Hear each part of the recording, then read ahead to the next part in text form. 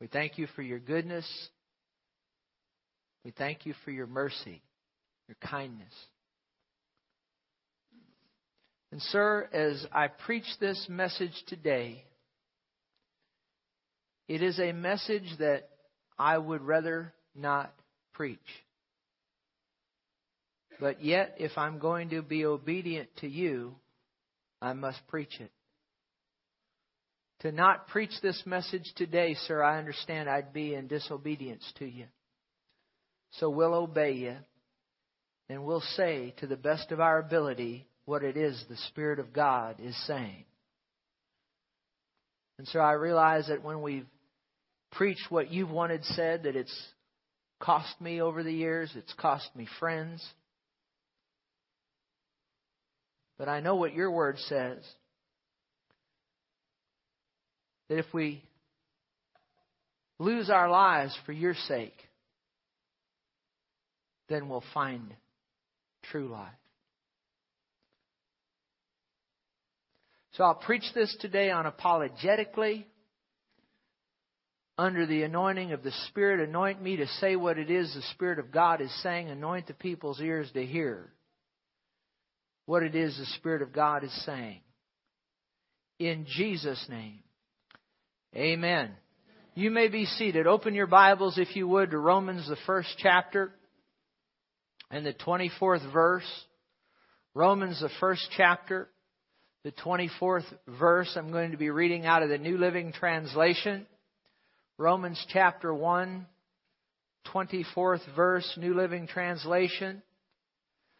So God abandoned them to do whatever shameful things their hearts desired. As a result, they did vile and degrading things with each other's bodies. They traded the truth about God for a lie, so they worshipped and served the things God created instead of the Creator Himself, who is worthy of eternal praise. That is why God abandoned them to their shameful desires. Even the women turned against the natural way to have sex and instead indulged in sex with each other. And the men, instead of having normal sexual relations with women, burned with lust for each other. Men did shameful things with other men. And as a result of this sin, they suffered within themselves the penalty they deserved.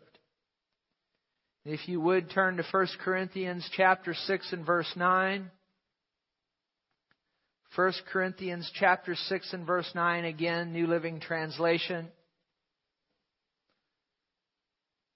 The Holy Spirit tells us and says to us, "Don't you realize that those who do wrong will not inherit the kingdom of God? Don't fool yourselves. Those who indulge in sexual sin, or who worship idols, commit adultery, male prostitutes, or practice homosexuality, thieves, greedy people, drunkards, or are abusive, or cheat people, none of these will inherit the kingdom of God." I'm very troubled, though not surprised, by what the Supreme Court did on Friday, legalizing same-sex marriage in the United States. I voted, I prayed, this church prayed that God would deal with the Supreme Court justices. But you must realize, as we've taught you over the years, that God will not violate one's free will, not even the free will of a Supreme Court judge. On Friday, President Obama told a man on the phone on CNN, who was crucial in getting the Supreme Court to legalize same-sex marriage. President Obama congratulated the man for a job well done, and then told that man God bless you and your husband.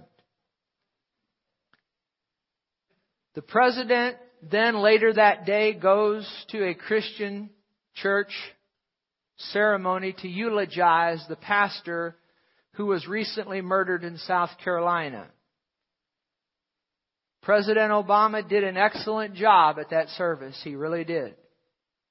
I agree with many of the things he said at that service. He then sang Amazing Grace, which I think was fantastic. But I have a question.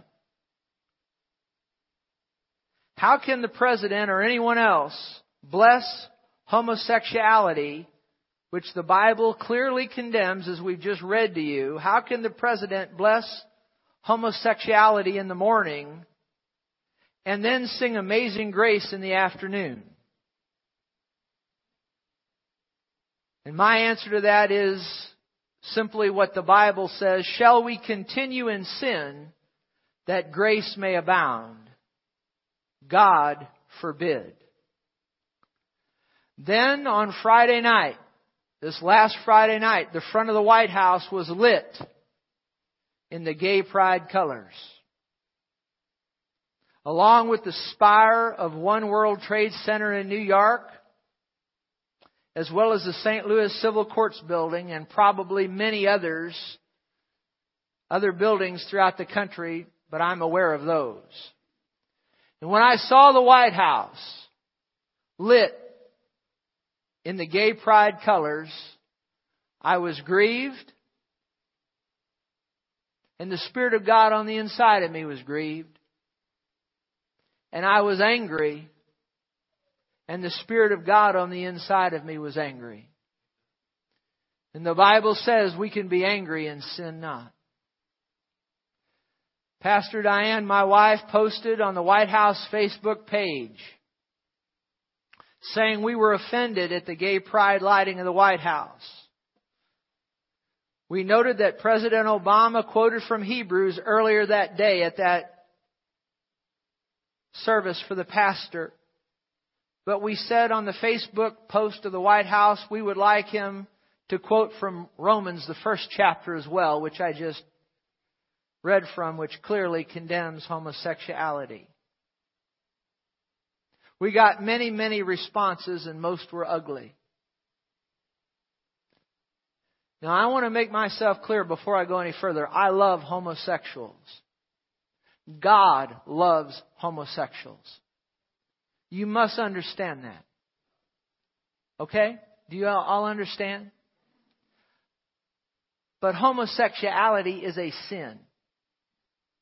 And that is what is condemned. When Pastor Diane posted on the White House Facebook page, many responses, as I said, came back, most of which were very ugly. And I felt led to read this one to you. This is what a person responded to us on Facebook. This is what this person said. Don't even know who they are. This is what they said. Why is it persecution when someone disagrees with a Christian? In my guess, the truth hurts. You do know that God didn't write the Bible, right? It was written and rewritten by men, they said. It was written in their perspective of how things should be in their opinions. I love it when Christians twist the words of the Bible to fit their own agenda. By the way, who says homosexuality is wrong? You? Other people? What is so wrong about two people loving each other and wanting to make a lifetime commitment with each other, even if they're of the same sex? And then they said this: biracial marriages were also against the law at one time, all because of ignorant, holier-than-thou people like yourselves. Now you need to realize, now this is me speaking, the Bible does not condemn biracial marriages. My son is married to a black girl, black lady, and I'm very proud of that. I have 2 grandchildren, half black, half white. That's a wonderful thing. Have no problem with that. If you have a problem with that, you're out of line with the Word of God. Not a problem with that. And there should be equal rights regardless of race, regardless of your skin color. God does not look at skin color. He looks at the condition of your heart. There should be equal rights for gender. A woman should get paid just as much as a man gets paid for doing the same job. Do you understand that? But when it comes to same-sex marriage, see, that's sin according to the Word of God, and that is the difference. And by the way, the Bible was written by Almighty God, and it was not twisted by men. Now, men will take it and twist it, but so will the sinner take it and twist it. But the Bible is clear on this issue of homosexuality. Did you hear what I just said?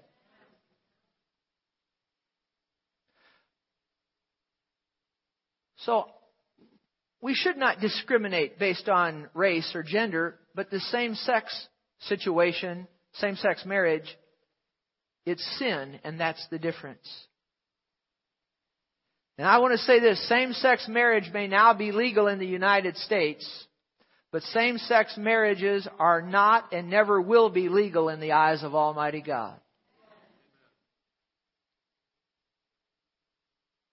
There was another post came from Facebook that said the White House being lit in the different colors. They said, what's the big deal? So it's just a bunch of lights up on the White House. Well, I'm telling you, it is a big deal. And anybody that tells you it's not a big deal doesn't know God. Because it is a big deal. It's symbolic. That house symbolizes this nation. And God looks at things like that. He looks at what leaders do, particularly when those leaders are put there by the votes of the people, or lack thereof, votes of the people. Did you hear what I just said? So it is significant that that White House was lit in the gay pride colors. God looks at that. It's a dangerous thing to have that lit like that. I said it's a dangerous thing. Franklin Graham said last Friday on Facebook, that's the son of Billy Graham, he said, the Supreme Court of the United States has ruled today that same-sex marriage is legal in all 50 states. With all due respect to the court, it did not define marriage, therefore it's not entitled to redefine it. Long before our government came into existence, marriage was created by the one who created man and woman, Almighty God, he says. And His decisions are not subject to review or revision by any man-made court. God is clear about the definition of marriage in His holy word, which says, therefore a man shall leave his father and his mother and hold fast to his wife, and they'll become one flesh. That's Genesis 2:24. He went on to say, I pray God will spare America from His judgment, though by our actions as a nation, we give Him less and less reason to do so. Pastor Diane, my wife, has been studying concerning World War II over the last many weeks. Just something that she's been doing, and things about the Holocaust, and 6 million Jews were murdered by Adolf Hitler's Nazis. And some time ago I felt led of the Holy Spirit to compose a message from her study, titling it Lessons from History. And what I want to do in the next several minutes is take from the research that she obtained and show you what was going on, particularly in the church pre-World War II, which allowed the evil of Adolf Hitler and the Nazis rise to preeminence, and see if you see any of those characteristics in the church here, which has allowed evil to rise. You said same-sex marriages are evil. I just said same-sex marriages are evil. And I'll not take it back. Same-sex marriages are not ordained by God. Now listen to what we have to say here and hang on every word.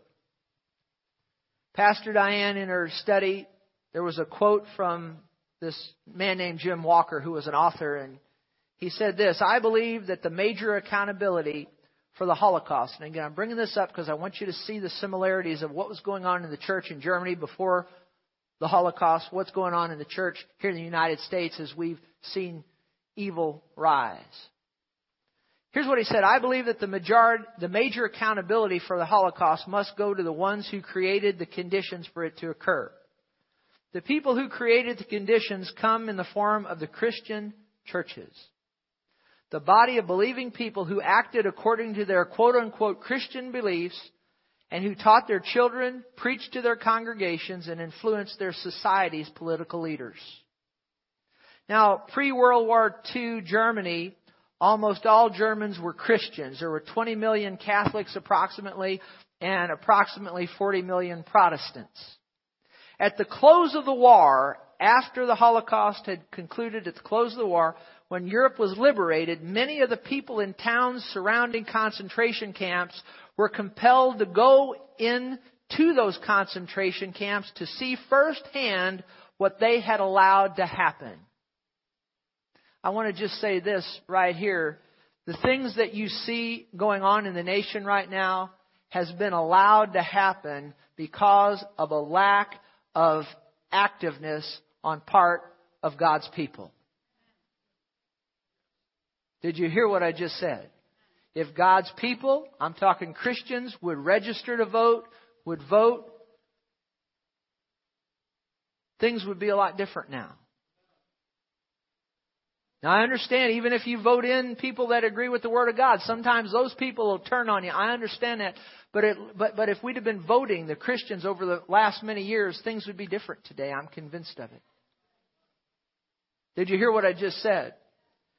And so the people around the concentration camps were compelled to go in to see what they allowed happen. What was going on in pre-World War II Germany? What kind of a church allowed something like that? Hitler and the Holocaust. What kind of a church allowed that to happen? Well, first, the Catholic and Protestant church already had a very long history of persecuting Jews and used Scripture to justify it. Because they say the Jews killed Jesus. But you need to realize it was the religious hierarchy of the Jewish community that had him crucified. Do you realize that? And there's much we could say on that, but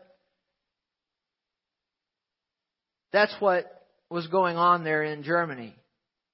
You know, most people don't realize that Martin Luther, have you ever heard of him? And much good he did. Thank God for him. But you need to realize that in any man's life, you need to look at the entirety of his work. And much of what he did write also, Martin Luther, was very anti-Semitic. And Hitler even quoted from many of Luther's writings. A lot of people don't realize that. So that was going on. Secondly, listen, the leader, Adolf Hitler, convinced the Christian people that he was something that he was not. You need to realize that politicians do this quite often. Hitler was an atheist, but he convinced the people that he was a Christian. Again, I want to say that politicians will use religion to get votes. Now, in no way am I comparing President Obama to Hitler. I'm not doing that. And I'm not saying that there's going to be a Holocaust take place here in the United States. I'm not saying that. But before President Obama was elected president, he was against same-sex marriage. So he said. Then all of a sudden he changed and began to favor same-sex marriage.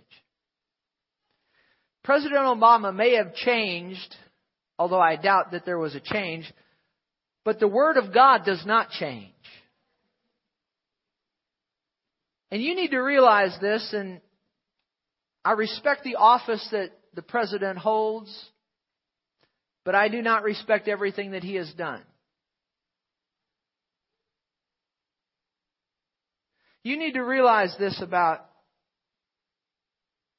him and many politicians. that when they stand before a crowd, they're going to tell that crowd what that crowd wants to hear. And if he came in here this morning, well, let me just say this. On last Friday, in the morning, he told the homosexual crowd what they wanted to hear. Later in the day, he told the church crowd what they wanted to hear. If he came in here, he would tell you, he would have all of us, because he'd tell us what we want to hear. But then he'd also be able to go into a mosque and tell them what they wanted to hear and praise Allah and Muhammad. And then he could go to the Jehovah's Witness and get them to applaud. And then he could go to the Mormons and get them to applaud. He could stand in front of the Jews and get them to applaud. Now, if I went before those different groups of people, I wouldn't get all of those groups applauding me. Do you think the homosexual community would applaud me? Even though I love them, do you think they'd be applauding me this morning? But if I stood before them, I'd tell them exactly what I've told you here today. My message would not change. If I stood in front of the Mormons, in front of the Jehovah's Witnesses, my message would not change. If I stood in front of the Muslims, in all love, I'd preach Jesus Christ to him and Him crucified.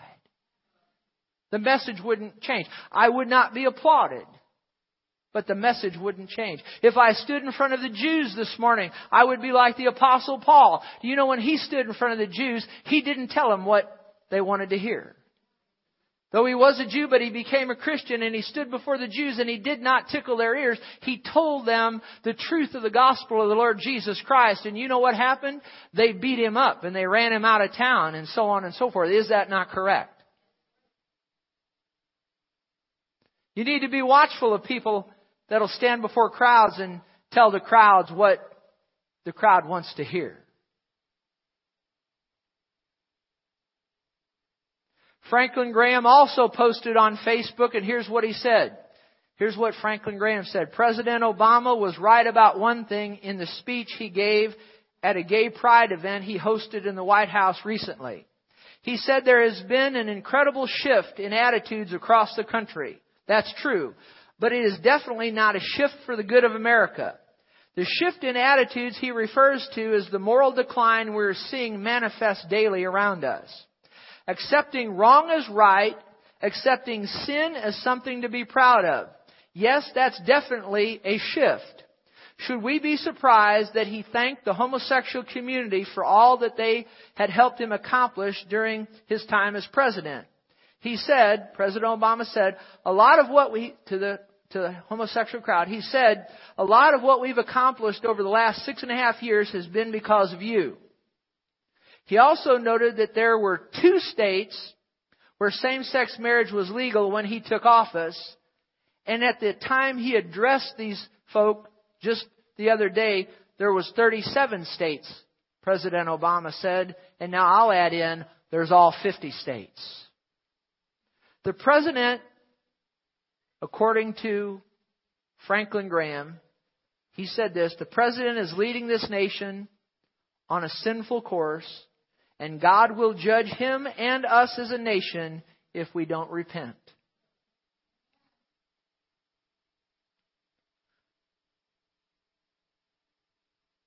The third thing that was going on in pre-World War II Germany and the church that allowed evil to rise is, listen to this, Hitler promised not to interfere in the churches, and he convinced churches and pastors that he was on their side, but eventually Hitler did interfere in the church. We also got a Facebook question from a friend of Pastor Diane's, and they asked the question after the same-sex ruling was issued on Friday. And they asked this question, what does this mean for the church? Are churches now required by law to perform these same-sex marriage services? If they don't, do they risk their tax-exempt status? Now, I'm saying to you, the authorities have quote-unquote promised that the legislation of same-sex marriages will not affect the church. But I told you from this pulpit over 10 years ago that the time was coming in this nation that a preacher will be imprisoned for preaching against homosexuality. And people laughed at me then, but they're not laughing. And they dismissed me then, and that could never be then. But you can see where we stand in time now, that what I told you some 10 years ago is coming more and more true every day that goes by. And I do not believe the promises of most politicians. And when they promise us that they'll not interfere in the church, and that's what they're promising now, I don't think they're going to make good on those promises. I think it'll be just a matter of time before they start coming for our tax-exempt status if we don't perform the same-sex marriages. Well, they can have the tax-exempt status, and they can, you know what, they can just keep it, because I'm going to preach the Word of God.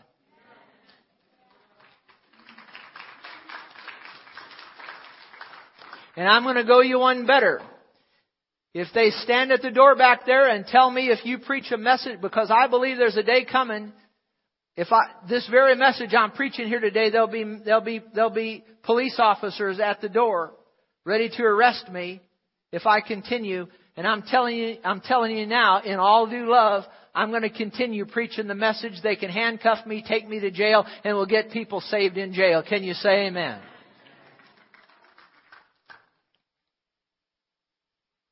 I feel impressed of the Spirit of God to say this. There are those, and see, this is how the devil works. They'll label me as a hate monger. That's what they're doing. For this message right here, I'm a hate monger. They'll say I'm a hate monger. No, I'm not. Did I just tell you I love homosexuals? Did I just tell you that? Does God love them? But it's a sin, as you'll see as we go on here in a moment. It's a sin that's going to bring this nation ultimately down.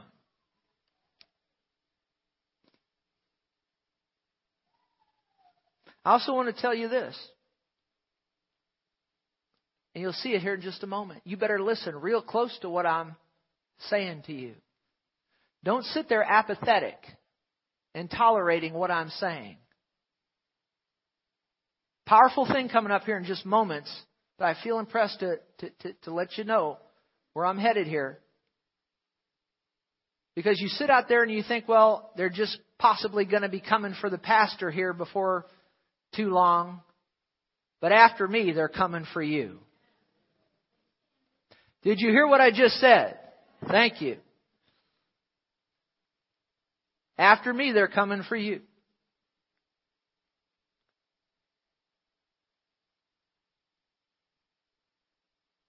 Now listen to this. What else was going on in pre-World War II Germany? Fourth, Christians as a whole, listen to this, Christians as a whole would not take a stand against anti-Semitism. Many Christians felt eliminating Jews was wrong, but they remained silent and publicly went along with it. There were even churches that would put swastikas out front so that when the Nazis would go by, they'd leave that church alone.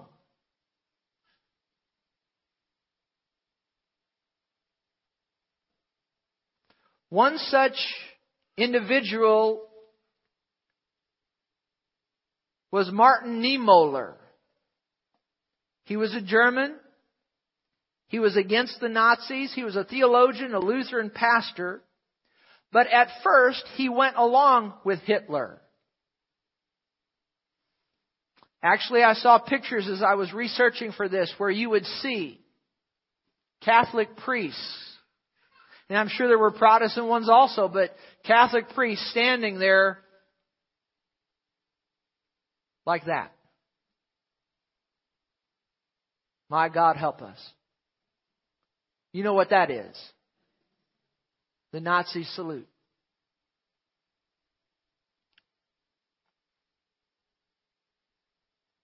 They felt it was wrong, but they went along with it anyway. And this man, Martin Niemöller, initially went along with Hitler as Hitler promised him that he would not interfere with the churches. which later turned out to be a lie, as we've already said.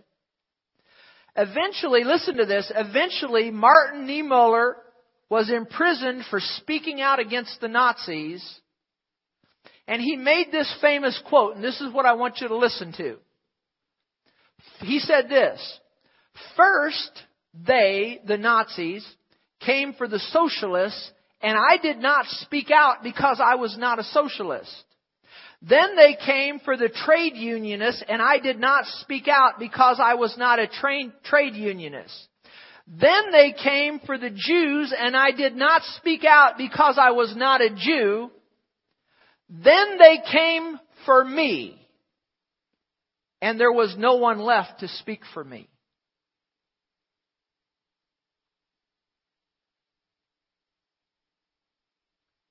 Bill O'Reilly, Fox cable TV host. I agree with some of the things he says. I don't agree with others. But he has asked a good question. Now, I've listened to him over the last many months as I've listened to him periodically on this subject of same-sex marriages. He's asked this question. He says, he asks us, where are all the voices of the major Christian leaders on this subject?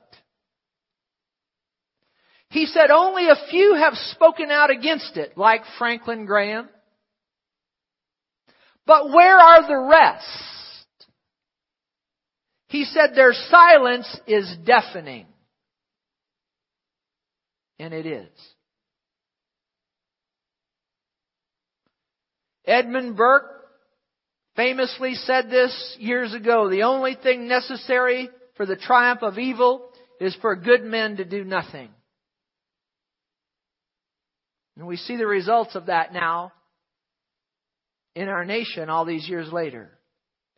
In the book of James, God says, "Therefore to him who knows to do good and does not do it, to him it is sin." It's interesting, listen to this. Charles Finney said this in the 1800s. He led I believe it was that great Second Awakening revival, and he said this. Charles Finney said this, "The time has come that Christians must vote for honest men and take consistent ground in politics, or the Lord will curse them or judge them." Christians have been exceedingly guilty in this matter. This is in the 1800s. But the time has come when they must act differently. Christians seem to act as if they thought God did not see what they do in politics, but I tell you, He does see it. And He will bless or curse this nation according to the course Christians take in politics. And it is true. I would never stand here and tell you who to vote for. We don't do that. That's not my place. That's your business between you and God. What I do is teach the Word of God. I encourage you to vote, and I do encourage you to vote in line with the Word of God. But your voting is your business. But my goodness gracious, whatever you do, vote and vote the Word of God. Can anybody say amen? A few more things, what was going on in pre-World War II Germany. Listen to this. Fifth thing, many professing Christianity were apathetic about church attendance. If we go, if we make it today, we make it. If we don't, we don't. I realize that people can't make every service, can't come every Sunday, but you should have a habit of coming to church on Sunday. Can anybody say amen? Sixth, the cross. The cross of Christ, where He died for us. The cross was not to be emphasized as it was too gruesome and depressing. So churches stopped preaching the cross in pre-World War II Germany. If you haven't been following it, that's been going on in many of the major Christian circles over the last many years. Take down the cross. Don't talk about the blood of Jesus. Don't, because it's too gruesome. It might offend people. But I'm telling you, I'm here as a preacher of the cross of Christ and the blood of the Lord Jesus Christ. There's no other name under heaven given among men whereby we must be saved, but through the name of the Lord Jesus Christ. He's not the best way to get saved and make heaven. He's the only way to get saved and make heaven. Did you hear me? And beware of a minister that stands in a pulpit or on television and says that Jesus is the best way to get saved. Well, if He's the best way, then there could be other ways. But I'm here today under the anointing of God, and I'll say it again. Jesus isn't the best way to get saved. He's the only way to get saved. The cross was not to be emphasized. Seventh, the preaching of sin was too negative, and it was not proclaimed from the pulpits in Germany. And if you haven't been following it, that's been going on in the United States for the last many years. Don't talk about sin. Don't talk about sin. Seventh thing that led to the rise of Hitler and evil was from the pulpits of the churches of Germany, only hope and victory were to be preached. And if you haven't been following it, that's been a big thing in this nation over the last many years. Only hope, only victory from the pulpits. And finally, you see that Christians there were Bible illiterate. They were not taught doctrine. You know what I mean when I say doctrine? The pastor didn't stand in the pulpit and teach the Word of God. They'd come in with a Bible-based sermon and make everybody feel good every Sunday. The Spirit of God some months ago, actually about a year ago, more or less, in time of prayer as I was meditating on, this nation. And the Spirit of God spoke to my heart and it seemed as though He was you can get to know the Holy Ghost like you know your wife or your husband or a friend. You understand that? And He said this to me on the inside. He just perturbed with it. He said, they're not teaching my doctrine. And you go look at it. Doctrine needs to be taught. The teaching of the Word of God. Repentance from dead works, faith toward God, the doctrine of baptisms, laying on of hands, resurrection of the dead, eternal judgment. Now you start preaching that, and I guarantee it to you, I can go into some of these big, large churches that are just giving the hip, hip, hoorah sermons. If I went in there and started teaching doctrine like the Word of God says to do, the crowds would thin.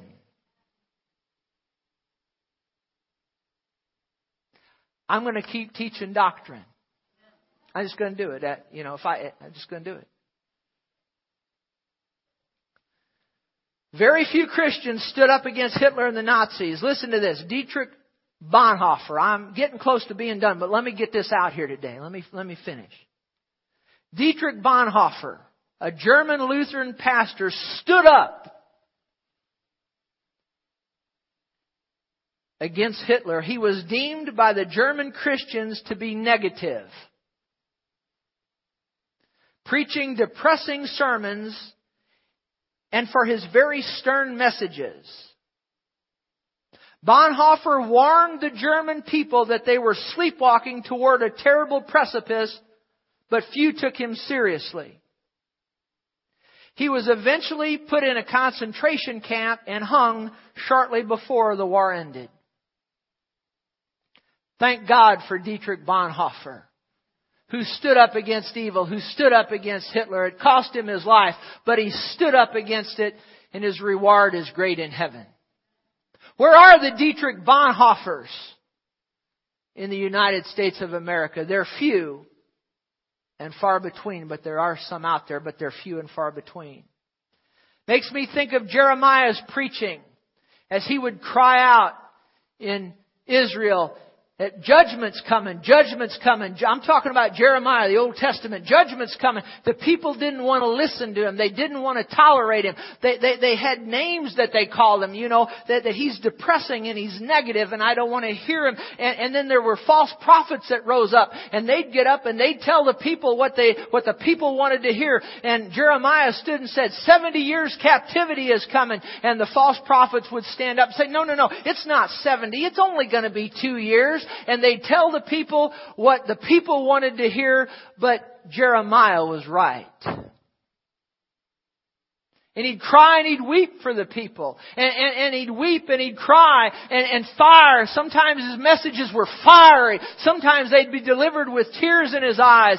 Tears in his eyes and fire shut up in his bones, warning the people to repent, repent, repent. But they dismissed what he had to say. They had other things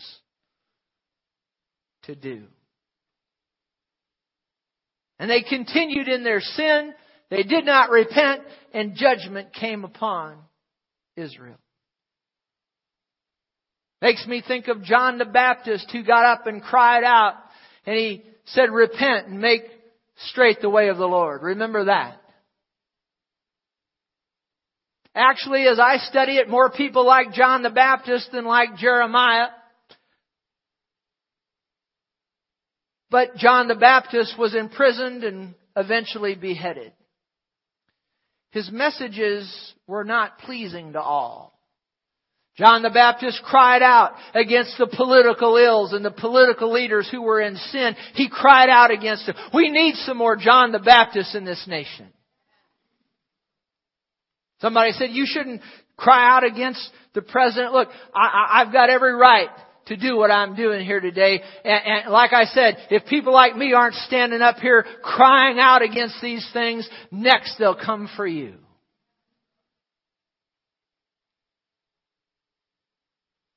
Listen to this. Listen as I close this up. But listen so carefully now. Hang on every word. Because I'm going to share some things that I feel is ahead for this nation. Listen to this. Social, cultural, and moral decay are hallmarks of the decline and fall of all past civilizations. You study them all out, you'll find there's social decline, cultural decline, moral decline or decay. And as you look into the moral decay, you see a decay of religious belief. You see a devaluing of human life, which you see in abortion in the United States, and a rise in immorality, and we see that. Listen, I'm not without sin. I can't cast the first stone. I've missed it, haven't you? But we endeavor to live right. We endeavor to go by the Word of God.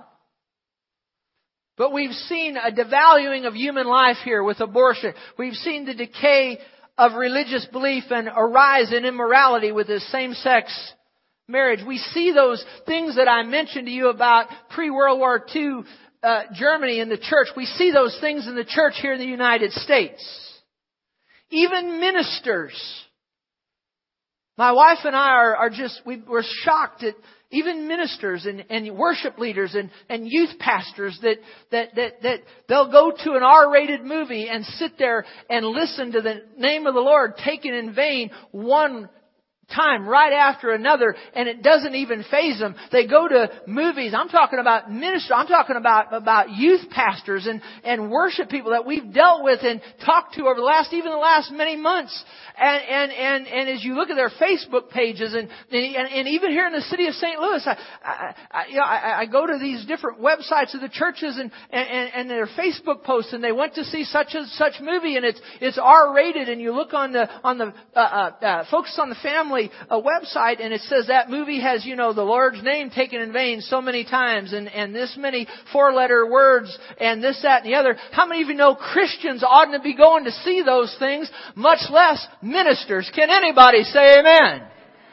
And my wife and I, we've had pastors or youth pastors and worship leaders. We've had them rebuke us through emails or Facebook, rebuke us for even mentioning to them that they shouldn't be doing these things. And then we wonder why the United States is in the shape that it's in. I got up and said something one time in this church that, when we dress, both male and female, makes no difference what you wear to church. I have a tie on today. Sometimes I wear jeans. It's modesty that's important. I said, you understand what I'm saying? And I got up and made a statement one time. I said that, and I said this, and I don't take it back. I've thought about it.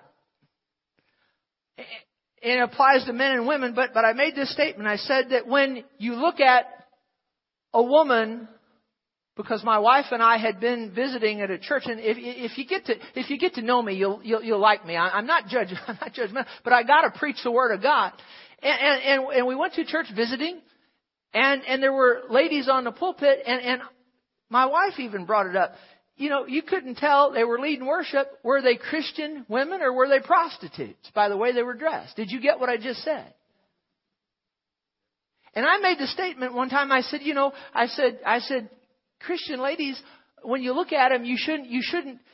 Are they Christians or are they prostitutes? I'm not against women dressing nice and looking. Look at my wife. She's beautiful. She's just fantastic, but she dressed modestly. When you look at her, you see she's a Christian lady. You're not wondering, is she a prostitute? Did you hear what I just said? And I had one of my best friends who attended this church for years walk away from me over that statement.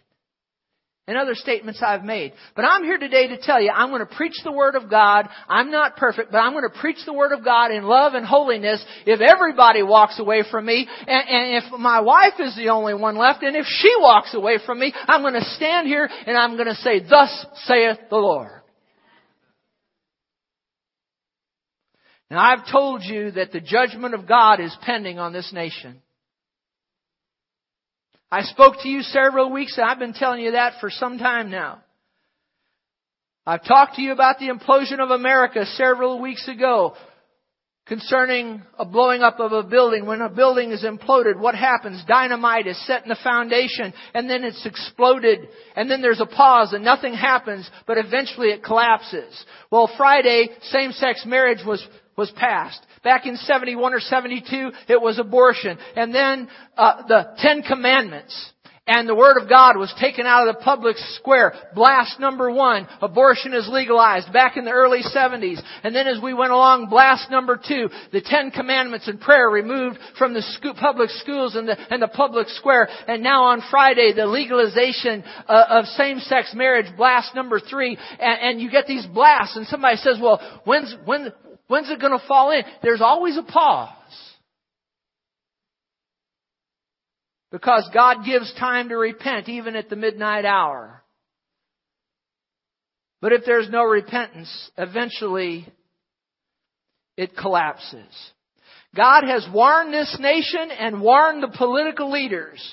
If you want to study after somebody, and I seldom call names like this from the pulpit, but Jonathan Cahn, he wrote The Harbinger. You ought to get that book. You ought to read it because God raised him up, took him from an unknown person, pretty much unknown, and supernaturally raised him up as, I believe, a prophet of God to this nation. He's a Jew that believes on the Lord Jesus Christ, and God has risen him up and supernaturally has given him the reach where he stood in Congress, and he's warned the political leaders. He's warned this land.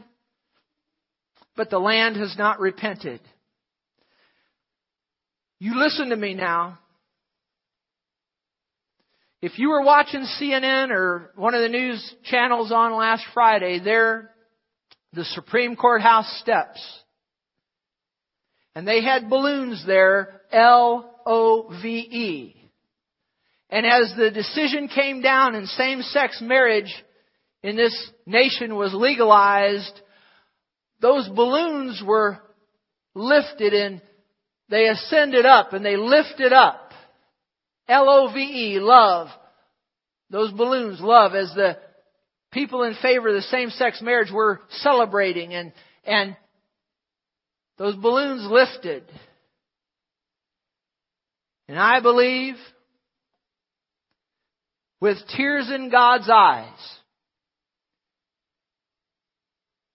as those balloons lifted, I believe His hand of protection has lifted from this nation.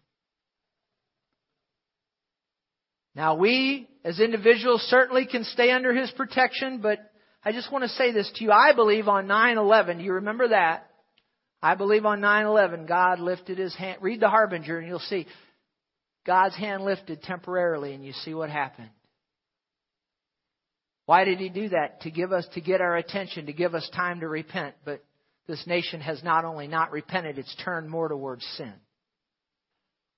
And I'm telling you, and I've been telling you this for quite some time, calamity is coming to this nation on a scale it's not seen.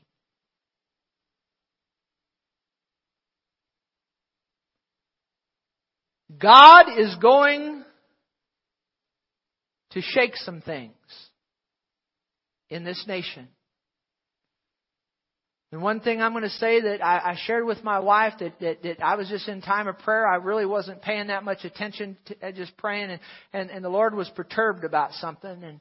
And the only way I can describe it is when I was a kid, I used to watch cartoons, and sometimes on the cartoons, they'd take the guy in a cartoon and they'd turn him upside down and grab him by his ankles and turn him upside down and shake him to get all the money out of him, you know. And God's perturbed about something. He's perturbed about the interest rates. I would never really give it that much thought. They're hurting the elderly. If you may not even realize this, but the elderly is being hurt by the interest rates being so low, and they're orchestrated that way. They're manipulated that way. I'll tell you something God's going to do in the financial realm. He's going to take those that are, I'm telling you prophetically now, He's going to take the people that are responsible for orchestrating these interest rates that have hurt the elderly, and He's going to, so to speak, turn them upside down by their ankles and shake them shake them to the core. You think what happened in 2008 was something? I'm telling you, He's going to shake them to the core, because the elderly have been hurt. Because you see, they put their money in CDs, and those CD rates are low, and they depend on that for their living. And the interest rates are just so low. It's hurting the elderly. That perturbs the Lord. And when that happens, it will also affect us. But like I told you back in 2007, before what happened in 2008 with the financial collapse, I'm telling you the same thing today. Some trust in chariots, some in horses, but we will remember the name of the Lord our God. They are brought down and fallen, but we are risen and stand upright. What's God's motive in all of this? Is He just want to be mean? No. It's to bring repentance and revival to this nation. And when people of this nation will not listen to men of God and pastors and teachers and prophets, and they won't listen, then God has no alternative but then to judge. And I believe some things are going to get shaken. I believe some things are going to get shaken in the financial realm, as well as in some other things. Calamity like we've not seen heretofore. And those celebrating last Friday as the Supreme Court legalized same-sex marriage, including President Obama, they don't know, listen to me, they don't know that in the midst of their celebration, it's like celebrating at the winning of tickets to board the Titanic, which sunk in the Atlantic Ocean. Somebody says, what should I do? 2 things. If you're not in Jesus Christ, get in Him as quick as you can. And if you're in Christ and you're born again, your life's not right, repent. Somebody said, what can I do at this point for this nation? Well, we've told you some things. If you're not registered to vote, get involved in the political process. But then also pray. Real loud, say pray. And I'll be honest with you. I'm almost done here. About 2 more minutes, I'll be done. But you listen to me. I don't know how to pray anymore for this nation. I prayed I prayed and prayed and prayed and prayed. I see calamity coming to this nation. I've looked for revival. I haven't been able to see it, but just because I haven't been able to see it, I'm talking in the Spirit, doesn't mean it's not going to happen. I just hadn't seen it. But God judges. His intent is to get us to repent. God is not willing that any should perish, but all come to repentance.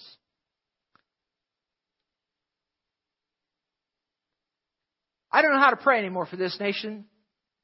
Sometimes I think we ought to pray that God would send somebody like Jonah. You say, why do you bring Jonah up? Simply to show you that God is a good God. Oh, hang on with me just a few more minutes. Jonah was sent to Nineveh. Remember that? He disobeyed God.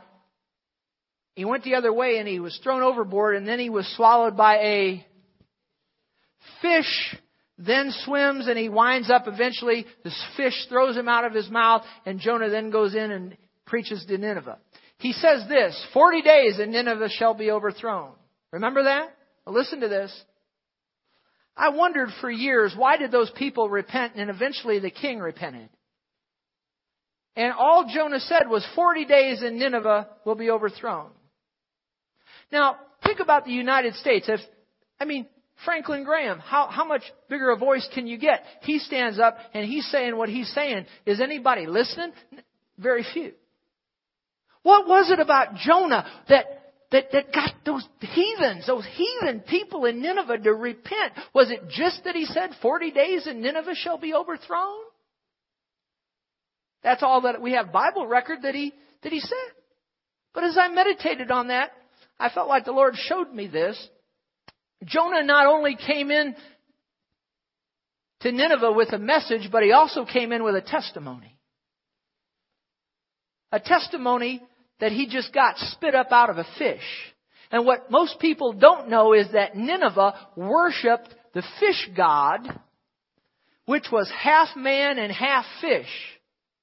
Now you see the goodness of God in this, because a lot of times we think God is a meanie, but God is a good God and He just wants to get people's attention. How do you get somebody's attention in Nineveh? Well, if somebody came in there spit up out of a fish with that testimony, they'd probably listen. Because they worshipped a God that was half man and half fish. So Jonah, coming out of the fish, comes in there with a message but also a testimony, and he declares the word of the Lord, and they listen to him, and he gets them to turn to the God of heaven and earth. Can you say amen? And the people repented, the king repented, and upon their repentance, the judgment that God had set, He didn't do it. Isn't that wonderful? So I pray that God would raise up a Jonah, send a Jonah to this nation. Apart from that, here's what we're going to do. Starting next Sunday, right after the service, you don't have to stay for this if you don't want. But the Bible says this. We're going to do this every Sunday in July at the direction of the Lord. Every Sunday in July, right after the service, when we dismiss. I preach long today. Usually we're done about 11:15, but you understand we had to go a little long today. But for the Sundays in July, right after the service, I'll dismiss. Everybody's got to leave. Not a problem. No pressure to stay whatsoever. Next week I'm going to start teaching on what Jesus said to the churches of Revelation. It'd be very interesting. So when we get done about 11:15, we're going to dismiss, take a break for about 5, 6, 7 minutes, whatever. And then we're going to pray for the nation for 1 hour. And I feel directed of the Lord. There's a scripture in the book of Hebrews that says when we don't know how to pray as we ought, we can rely on the Holy Ghost to pray in the Spirit. So for the next 4 Sundays, right after the service, we're going to do our part, make ourselves available to the Holy Ghost, pray in the Spirit for an hour, intercede for this nation. It would appear God does nothing on earth except we give Him the avenue to do so through prayer. That's the way He set it up. And that's what we're going to do. So anybody that can get in on that, we'd welcome you to join with us by faith in agreement. But we need to do something.